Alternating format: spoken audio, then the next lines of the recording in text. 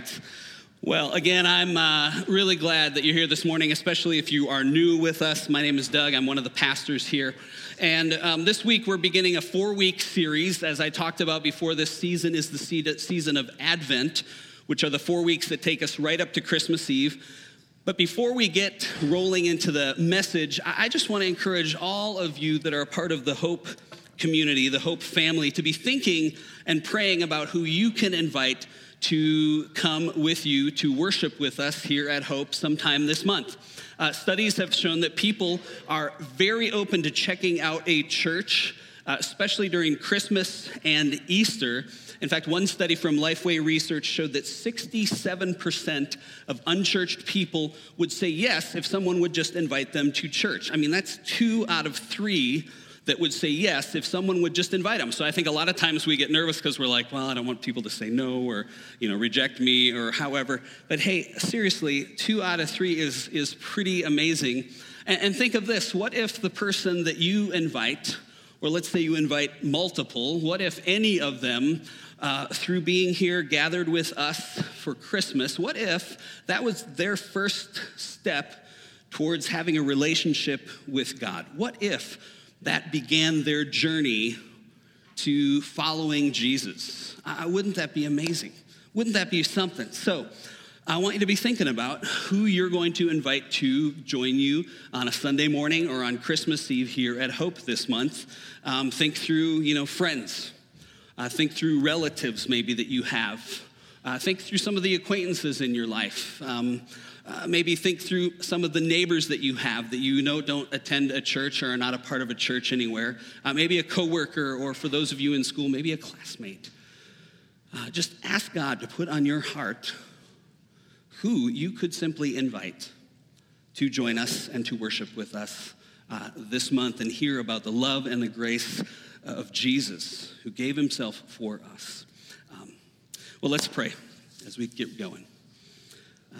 Jesus, you are so good to us. Thank you. Thank you that you came.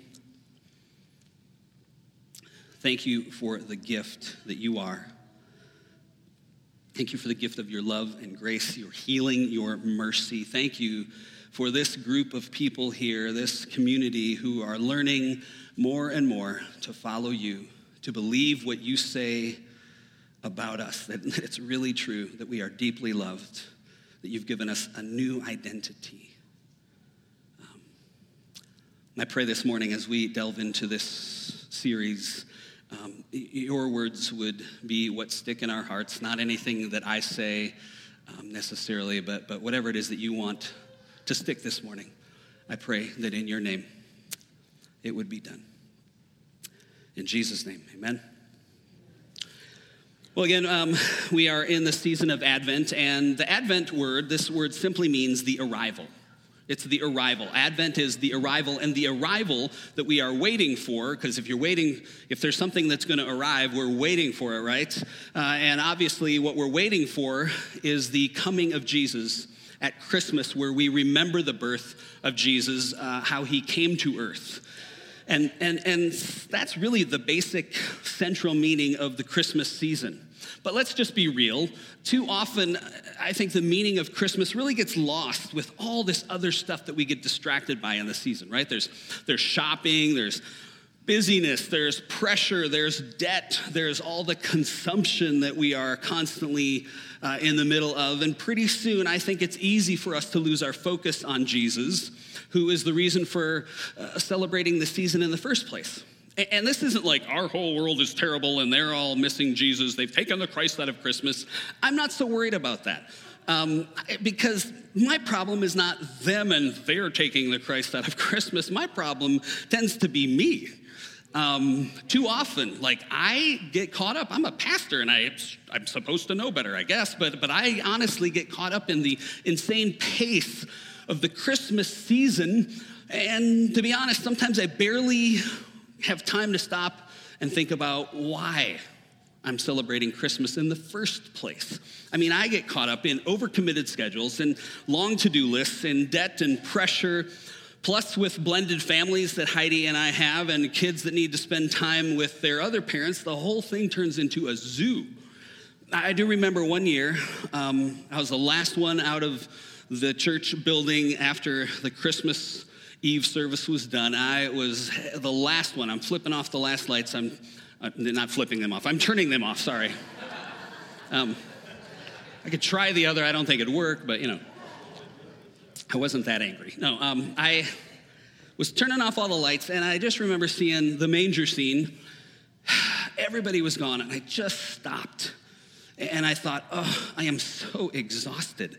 I don't think that Christmas is supposed to leave me this empty and depleted. And I realized that something was missing, that I was missing something. And clearly I needed to change my approach in how I came into Christmas or into Advent.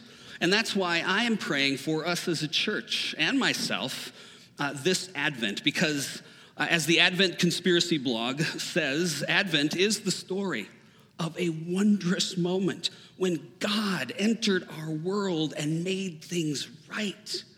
It's the greatest story ever told, and it changes everything, including the way that we celebrate Christmas. Just that statement alone is enough to blow our mind and push us toward the wonder of the season. See, friends, we don't have to let this season become a time that just exhausts us and drains us. Maybe there's some new patterns that we can adopt or look into. Maybe if we did something a little differently in how we approach Christmas, maybe we could enter in and experience it in a more meaningful way connected to the heart of God. So the invitation for our church this Advent, our church family here, is what we want to do is choose to make Christmas what God intended it to be for us. This celebration of Jesus' birth, that we would come out of it with a heart that's enriched, and that the world around us would be better as well. Instead of just Christmas being this retail circus that depletes our pocketbooks and defeats our spirits. Which, by the way, is why the series is called, and the group that we're working with is called the Advent Conspiracy. That's the conspiracy part, because we are going against the culture. We want to reframe Christmas back to the original intent, the original heart. Now, Advent Conspiracy, this series here, we're going to encourage us. It's going to encourage us to substitute consumption with compassion by practicing 4 simple but powerful, really countercultural concepts.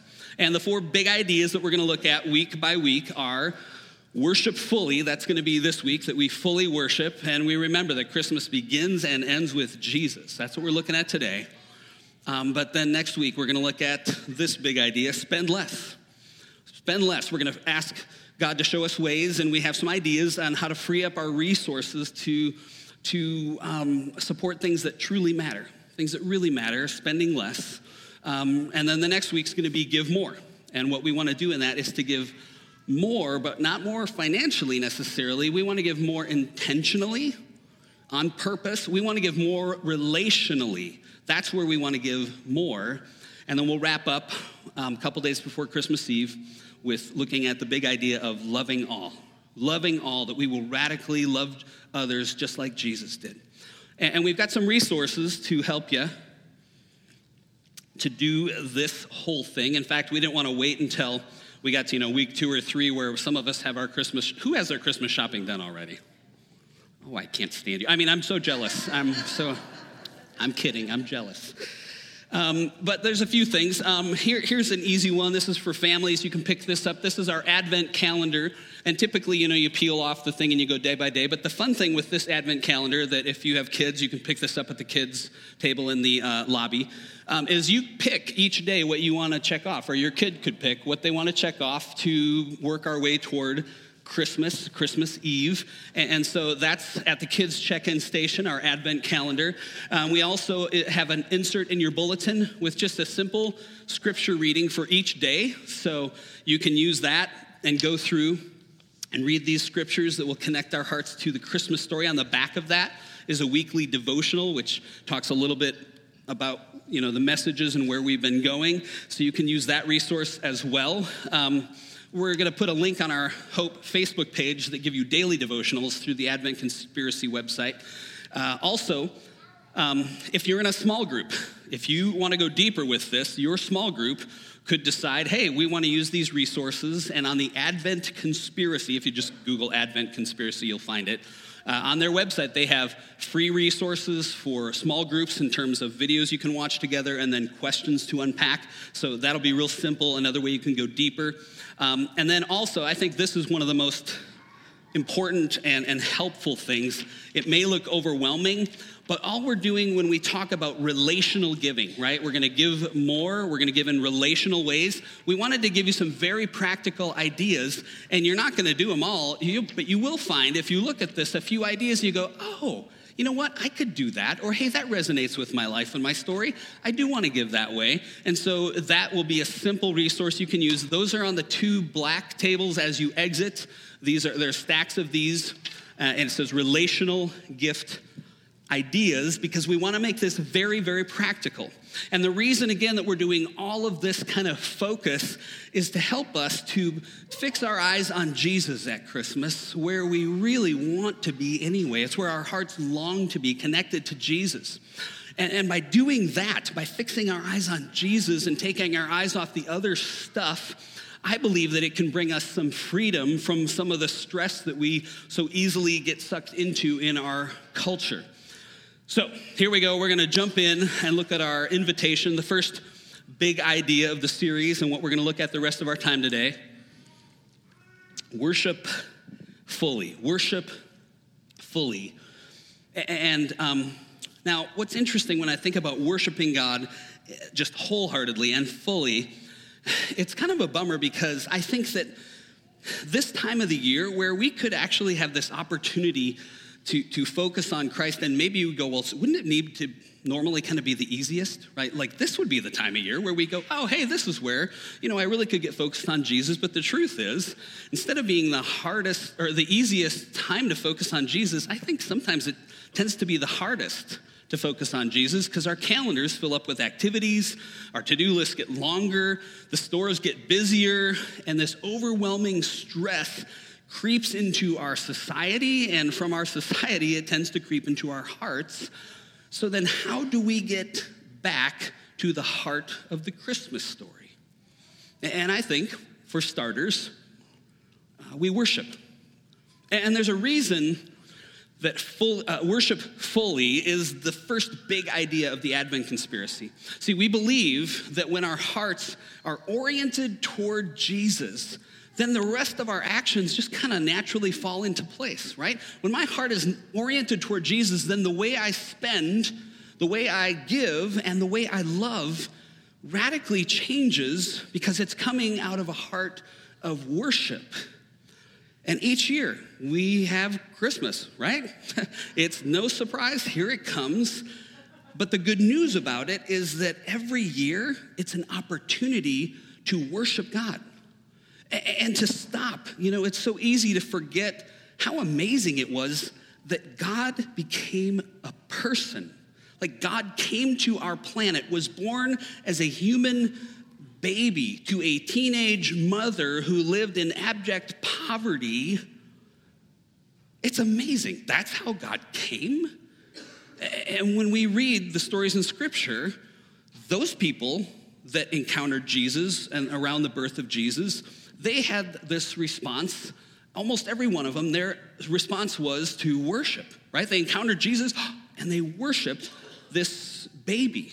They were blown away by the good news of Jesus coming to earth, and it resulted in hearts of worship. Listen for a moment to just a few of these examples, and if you read through the readings on that sheet, you'll come across more of them. But the first one I want to point out, an instance of a character in Jesus' story, the birth of Jesus, who worships, would be his mother, Mary.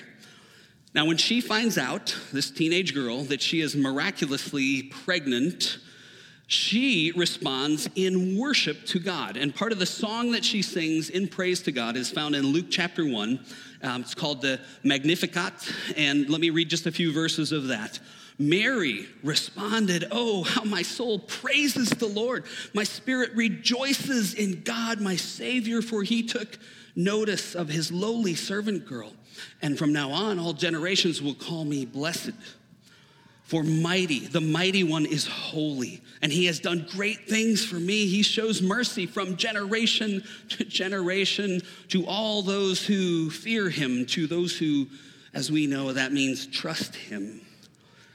Verse 51, his mighty arm has done tremendous things. He scattered the proud and haughty ones, but he's brought down princes from their thrones and exalted the humble. Mary goes on from here, but her response when she learns that she is pregnant, this is before Jesus is even born, she erupts in worship toward God. And then after Jesus is born, we see an instance of worship there as well with at the birth of Jesus, there's the shepherds, right? You know the story, maybe you would know the story where you've heard about the shepherds. They're out in the field, they're keeping their watch over their flocks at night, and suddenly a bunch of angels show up and scare the tar out of them, and they are freaked out. But Jesus' birth was announced to these lowly shepherds that nobody cared about. And Luke 2 tells us that they also went to see the baby Jesus right there. And when they saw him, what they did was they worshiped. Verse 15 says, when the angels returned to heaven, the shepherds said to each other, let's go to Bethlehem. Let's see this thing which has happened, which the Lord has told us about. So they hurried to the village. They found Mary and Joseph. And they found the baby lying in the manger. And after seeing him, shepherds told everyone what had happened and what the angel told them about this baby, this child. And all who heard the shepherd's story were astonished. But Mary, she kept all these things in her heart. She thought about them often. Verse 20 says, the shepherds went back to their flocks, listen to this, glorifying and praising God for all they had heard and seen. It was just as the angel had told them. So they worshiped as well, right? They glorified, they praised God. So there's Mary, there's the shepherds. Okay, think a little farther in this, in the story of Jesus' birth. Who else worshiped? Oh yeah, there's the little drummer boy. He worshiped, right? Pa-rum-pum-pum-pum. Yeah, no, just kidding, right? He was not there. Listen, I'm a drummer. It's a cute song, but it ain't in the story. I'm sorry. I mean, but if it was, I think he would have worshiped Jesus with one amazing drum solo, and Mary would have gotten totally ticked, right? Like, you don't play drums around a baby. Now, are you guys not laughing because you thought that the little drummer boy was actually at the manger? Is that what's going on? So I hate to be the spoiler alert, and there are some kids in here, so I won't tell you about Santa if that was a spoiler alert. So, all right, there was no drummer boy, so let's look at some other characters that worshiped. How about the Magi, the wise men? See, Mary, there were the shepherds we looked at. If you look at the story a little more, there's a couple of different people at the temple who worship. You see those stories in Matthew and Luke. But then a couple years later, who shows up? The Magi, the wise men, right? Okay, let me, again, spoiler alert here. The Magi, the wise men, were not at the manger, okay? This is for real. This is not a joke, okay?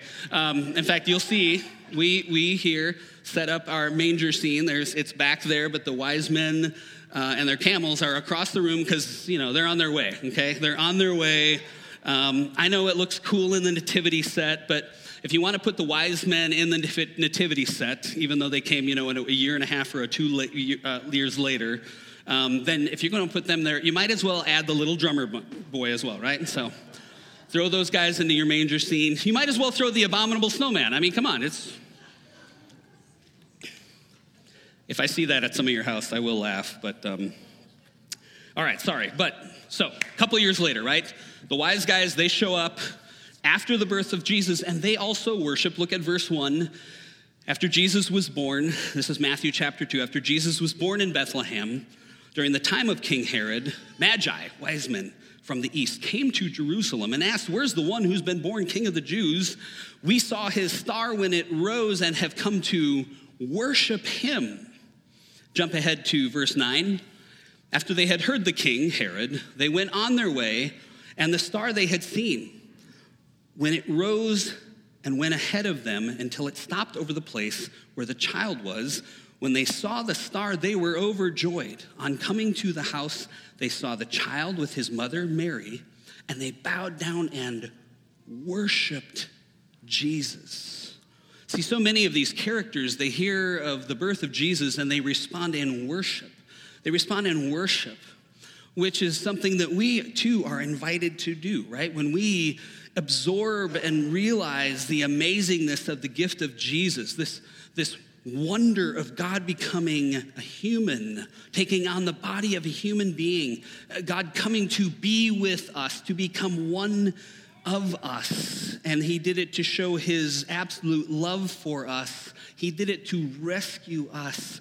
When we really see that, then we want to fully worship God, right? When we remember our need for a Savior, when we let it hit home in our hearts, just how amazing it is that God would come as a helpless baby. He would take that risk. When we remember that that's how much he loves us, it makes us want to worship. Our hearts get filled up with affection for God. We worship. And when we worship, however it is that we worship, there's a sense of excitement that happens. There's an anticipation when we worship. There's a hope that rises up. All of these emotions can rise up when we let ourselves absorb the reality and the beauty of what God has done. Our hearts get full and we want to worship. And now listen, remember this. God doesn't invite us into some religious duty where we do it because we're supposed to or have to. No, God doesn't want us to just know the right thing and do the right thing. God wants a relationship with us. He wants to be engaged with us in our hearts at a heart level. And that's why Christmas is such a beautiful time to remember, especially because we forget. I forget, and I need to remember the beautiful gift that Jesus is. And so when we read about what it looks like to worship fully, I'm reminded of a verse in Mark chapter 12. Jesus was asked a question about what the greatest commandment is, and he responds with this: love the Lord your God with all of your heart, your soul, your mind, your strength. And I think about worshiping in those categories, our heart, our soul, our mind, our strength, loving God with like all of us. See, that's what worship is really about. See, because listen, worship is more than singing songs, okay? Hear me. It is more than just singing songs when we come together. Worship is way more than that. But the reason that we do sing songs to God when we come together every week is it's another way to express our love for God. And we want to worship God with our heart, our soul, our mind, and our strength. And that's why we bother singing songs every week. It's not to entertain anyone. These are songs that we sing to God, right? This band is not, the performers and out here we're the audience. No. The band leads us. They're like the choir directors, and this whole room is the choir, and we are worshiping God. God is the audience of our time of worship. When we sing, we're singing to God. He is the audience. And so we want to worship him with our heart, soul, our mind, our strength. And that's why we sing these songs that are primarily about God's love for us and our love for God, because that is a time for us to express our heart in worship. Now, I want to take a moment here to say something that's kind of related about how it is that we worship when we gather as followers of Jesus here as a church. How do we worship with all of our heart, soul, mind, and strength? And I want to clarify, worshiping God includes worshiping him with our emotions, right? That's part of the heart, soul piece there. We worship God with our emotions. And I just want to say, in case you wonder, it's okay to express emotion in our relationship with God, right? And some of you know that already. You know that, and you do that. But I know that sometimes we get confused about this, and maybe there are some folks in the room, and maybe we tend to think, and maybe it's those of us who have grown up in kind of more traditional church backgrounds, some of those denominations, or maybe we've come from a real, kind of mellow place, or maybe we've been on the other side and seen people worshiping in ways that were just drawing attention to themselves, and we go, whoa, yeah, not where I'm going to go. And so kind of as a reaction to either one, we think, okay, we don't want emotion in our worship, because some people think that when we get excited or when we express emotion in worship, somehow that's less dignified. Expressing worship emotionally, that's not really very reverent. That's not a reverent way to worship. And so I just want to offer a thought. Can I offer a thought to free us up on this one, maybe? Yeah? Here's a thought. Think about this. Jesus was a Hebrew, and the Hebrew people are known for expressing emotion. If we look at the book of Psalms, our book of worship in the Bible, you see a lot of emotion. And emotion is a very important part of our faith. Yes, we worship God with our mind, but we also worship with our heart, with our soul, with our emotions. And so I want us to know that we need to feel free to express our emotion to God, to worship him with our heart, soul, our mind, our strength. It's even really interesting.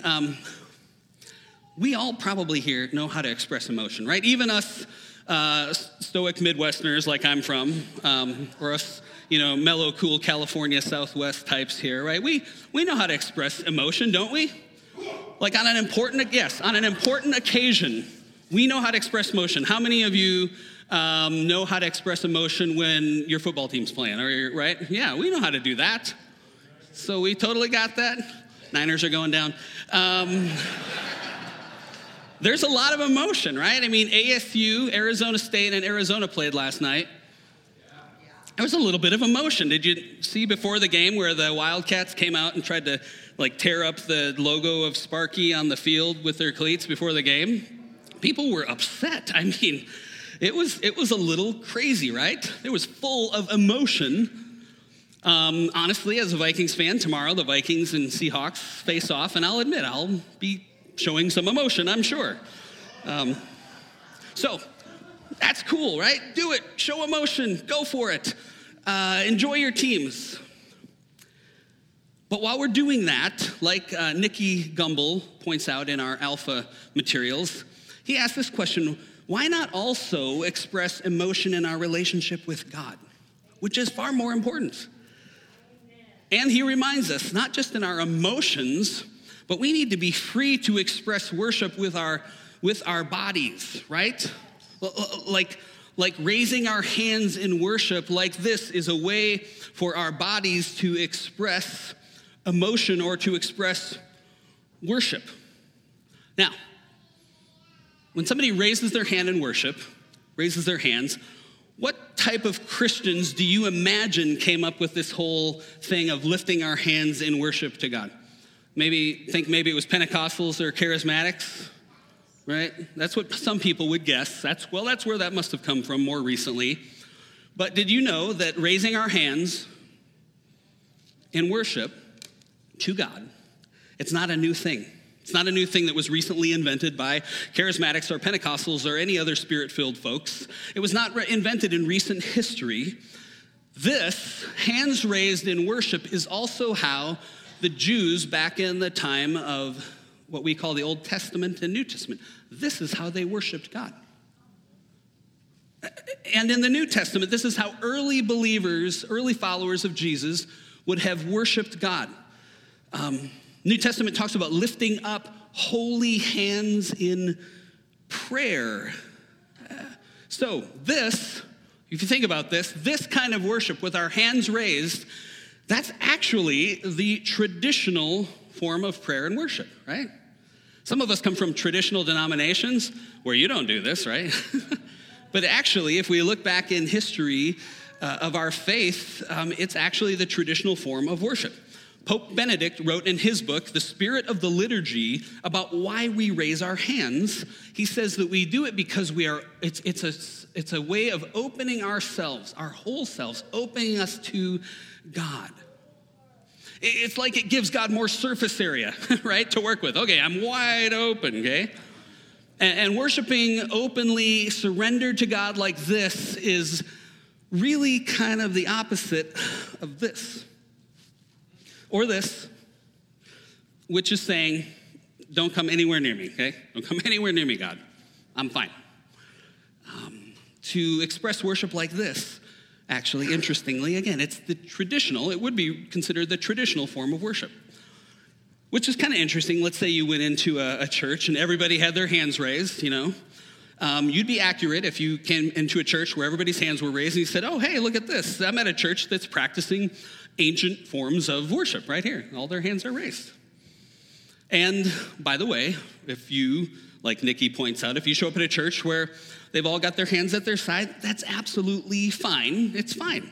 You might wonder I guess I've come to a more modern church that's experimenting with new ways of worship that we haven't seen before in history, right? Our hands by our sides. And I'm not pressuring any of us, right? There's no pressure for you to act a certain way in worship. But here's the deal. You are free to do it. You're free. You're invited to. You're invited to. God encourages us to do it. In fact, when you do it and express that openness, it's amazing how sometimes God will touch your heart. And it's part of worshiping God with all of us, heart, soul, mind, and strength. And I'm not saying that we fake it, right? We're not trying to draw attention to ourselves in worship. Worship is about God, drawing attention to him, not to me. But sometimes we want to worship passionately. And we want to worship one way or another. And some of us have a preference. We'd rather worship this way or this way. And listen, both are fine. Sometimes we want to be exuberant. Sometimes we want silence. Listen, they're both found in Scripture. And we want to honor God in all of our worship. We want to honor him with our hearts, with our soul, with our mind, with our strength. And so that's kind of just even the practical worshiping together when we sing songs here. But I want to talk for a minute about how worship is not just that, though, right? Worship is not just singing songs. We do it every week as a body because we're creating space for us to encounter God. But worship is much more than that. Worship is a life that is pointed to God in all that we do. All that we do pointed to God. So 1 Corinthians 10:31 says, whether you eat or drink, whatever you do all to the glory of God. Again, worship is not just something we do when we gather here for 20, 30 minutes a week. Worship is living our whole life as an expression of wonder and gratitude to God. Like when we approach worship that way, then everything we do becomes worship. Not just our singing, not just dancing, everything can become worship. Romans 12, verse 1 says, therefore I urge you, brothers and sisters, in view of God's mercy, offer your bodies as a living sacrifice, holy and pleasing to God. This is your true and proper, what? Worship. It doesn't say anything about singing songs right there. We offer all of us in response to the love that God has for us, and we want all of our lives to be lived as acts of worship. And a lot of people don't know this because we think about worship real narrowly. People think, it's just singing songs. And listen, worship is that, but it is so much more. See, worship is something that you and I can do when we wake up, when we take a shower, when we eat breakfast, when we do good work, we are worshiping. When we laugh with our friends, we are worshiping. When we listen to a friend, we are worshiping. When we look at a sunset, we can be worshiping. When we extend kindness towards someone else, when we serve someone by loving them unconditionally, that is an act of worship towards God, and he delights in it. And it's not something that we have to crank up. It's not something we have to muster up because it's inside of you. God has wired you with an identity and a DNA, if you're a follower of Jesus, that longs to worship, that longs to love other people, to serve other people. It's already in you. You don't have to go crank it up and find it. It is already there, planted in you by God. And so in this season of Advent, I'm encouraging us to reframe the way that we think about worship. Actually, I'm encouraging us to reframe the way we think about this season. Instead of it being about accumulating and being busy and making other people happy, how can we live lives of worship toward God? Because if I start with a heart that wants to worship God and connect with God, that's going to impact how I give. If I'm worshiping God, if I'm living with this openness, a surrender to God, that gives him permission in my life and access to places in my heart where maybe it'd be really hard for me to serve that person, but God, if I'm open to you and you empower me and your strength does it through me, I'll say yes. I'll love that difficult person. I'll spend time and listen to that really hard to listen to person. God, I say yes to you. I live with an open posture, an open face of worship toward you, God.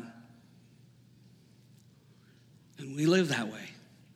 It helps us to love all. It helps us to give more. It will help us to spend less on ourselves, less on consumerism, because our focus is on worshiping this God who loves us so deeply. Worship team, will you come? Friends, our invitation, again, in a moment we'll head to the communion table, but our invitation as we begin this Advent series is to enter in and worship fully. And maybe there's other things that we're tempted to worship. Maybe there's other things that grab our attention and pull us away from fixing our eyes on Jesus. We all have stuff that we worship that's way outside of, our walk with God. Let's be honest. The thing that we're spending time on or giving attention to and getting drawn toward and pulled into, that's just pulling our attention somewhere else. And God's not mad. He's not mad.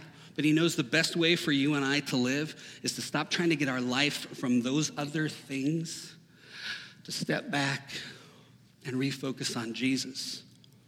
That's life-giving. That's life-giving. That's our encouragement and our call to worship this God who came as a baby, gave himself to us. And so what I want to ask you to do is to stand with me as we prepare to go to the communion table. If you'll stand.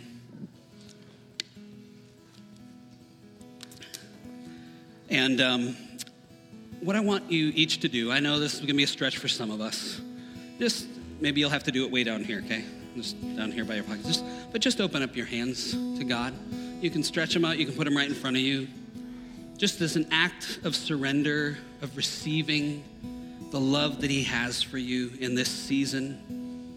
Just take a moment and do that. Like Jesus, we receive your love. We receive your goodness. We receive your gift. We thank you for your gift.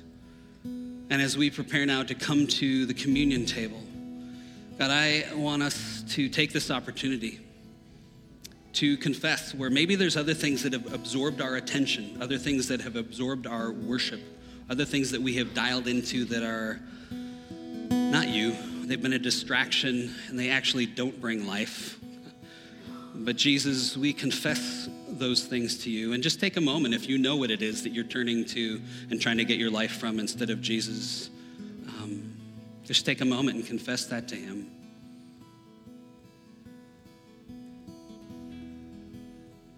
God, for the ways we misuse money, for the ways we misuse sexuality, for the ways we misuse and turn to people-pleasing, for the ways that we misuse and try to get our life from other people, we confess those things. And thank you, Jesus, that you are faithful and just to forgive us, to cleanse us. And as we come to the communion table, we're grateful that you cleansed us by the blood of Jesus. Not only did you come as a baby, you closed your time here on earth by giving yourself as a sacrifice for us. So this morning, as we end our service, we sing this song together and we are invited to the communion table. We are reminded that the reason you came was to give yourself to us, that on the night you were betrayed, you made it so clear. You took bread and broke it. And you said, this is my body, which is broken for you. Take and eat and do this to remember me. And this morning, we want to remember your sacrifice. And Jesus, you then took a cup of wine and held it up, said, "This cup is the new covenant, the new promise, which will be poured out for the forgiveness of the sins of many. Take and drink and do this to remember me." And as we go to the table this morning, we remember your body broken, your blood that was shed, the gift of Jesus, so that we could be forgiven, cleansed, made new, washed clean by your love. In Jesus' name. I'll give you quick instructions if you've not had communion with us before. The band's going to play a song. There are 4 stations in the corners, and we will invite you when you're ready to just come to one of those tables. The bread, you'll just take a piece of that, and you will dip it into the cup, and you can take that communion right there, or you can take it back at your seat. And sometimes people wonder, if I'm not a member of this church, am I allowed to take communion? And yes, if you are a follower of Jesus, you are welcome at the communion table. And if maybe you've been on a journey toward deciding to follow Jesus, often people here come to visit and decide, yes, I'm going to follow Jesus. And the place they decide that is by coming to the communion table. So you are welcome to remember the sacrifice of Jesus. Sing with us, receive communion, then grab your seats for a minute, and we'll dismiss together.